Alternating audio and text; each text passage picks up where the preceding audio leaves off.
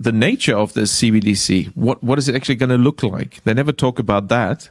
Right. But I heard one European central banker tell me what it's going to look like. He saw it.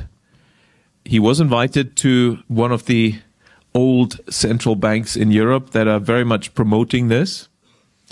And they showed him. And, you know, he's a top, executive director of another central bank in Europe. And there's no reason to believe that he was telling me a story. And he was around this large and would be implanted under your skin. So that is the plan. Right.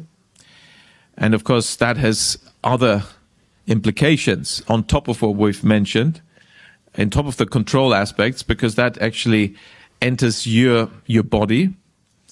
In my view, violates human dignity, and can be then used for even in terms of functionality beyond the monetary and economic transaction purposes. So highly dangerous, and definitely something we have to oppose.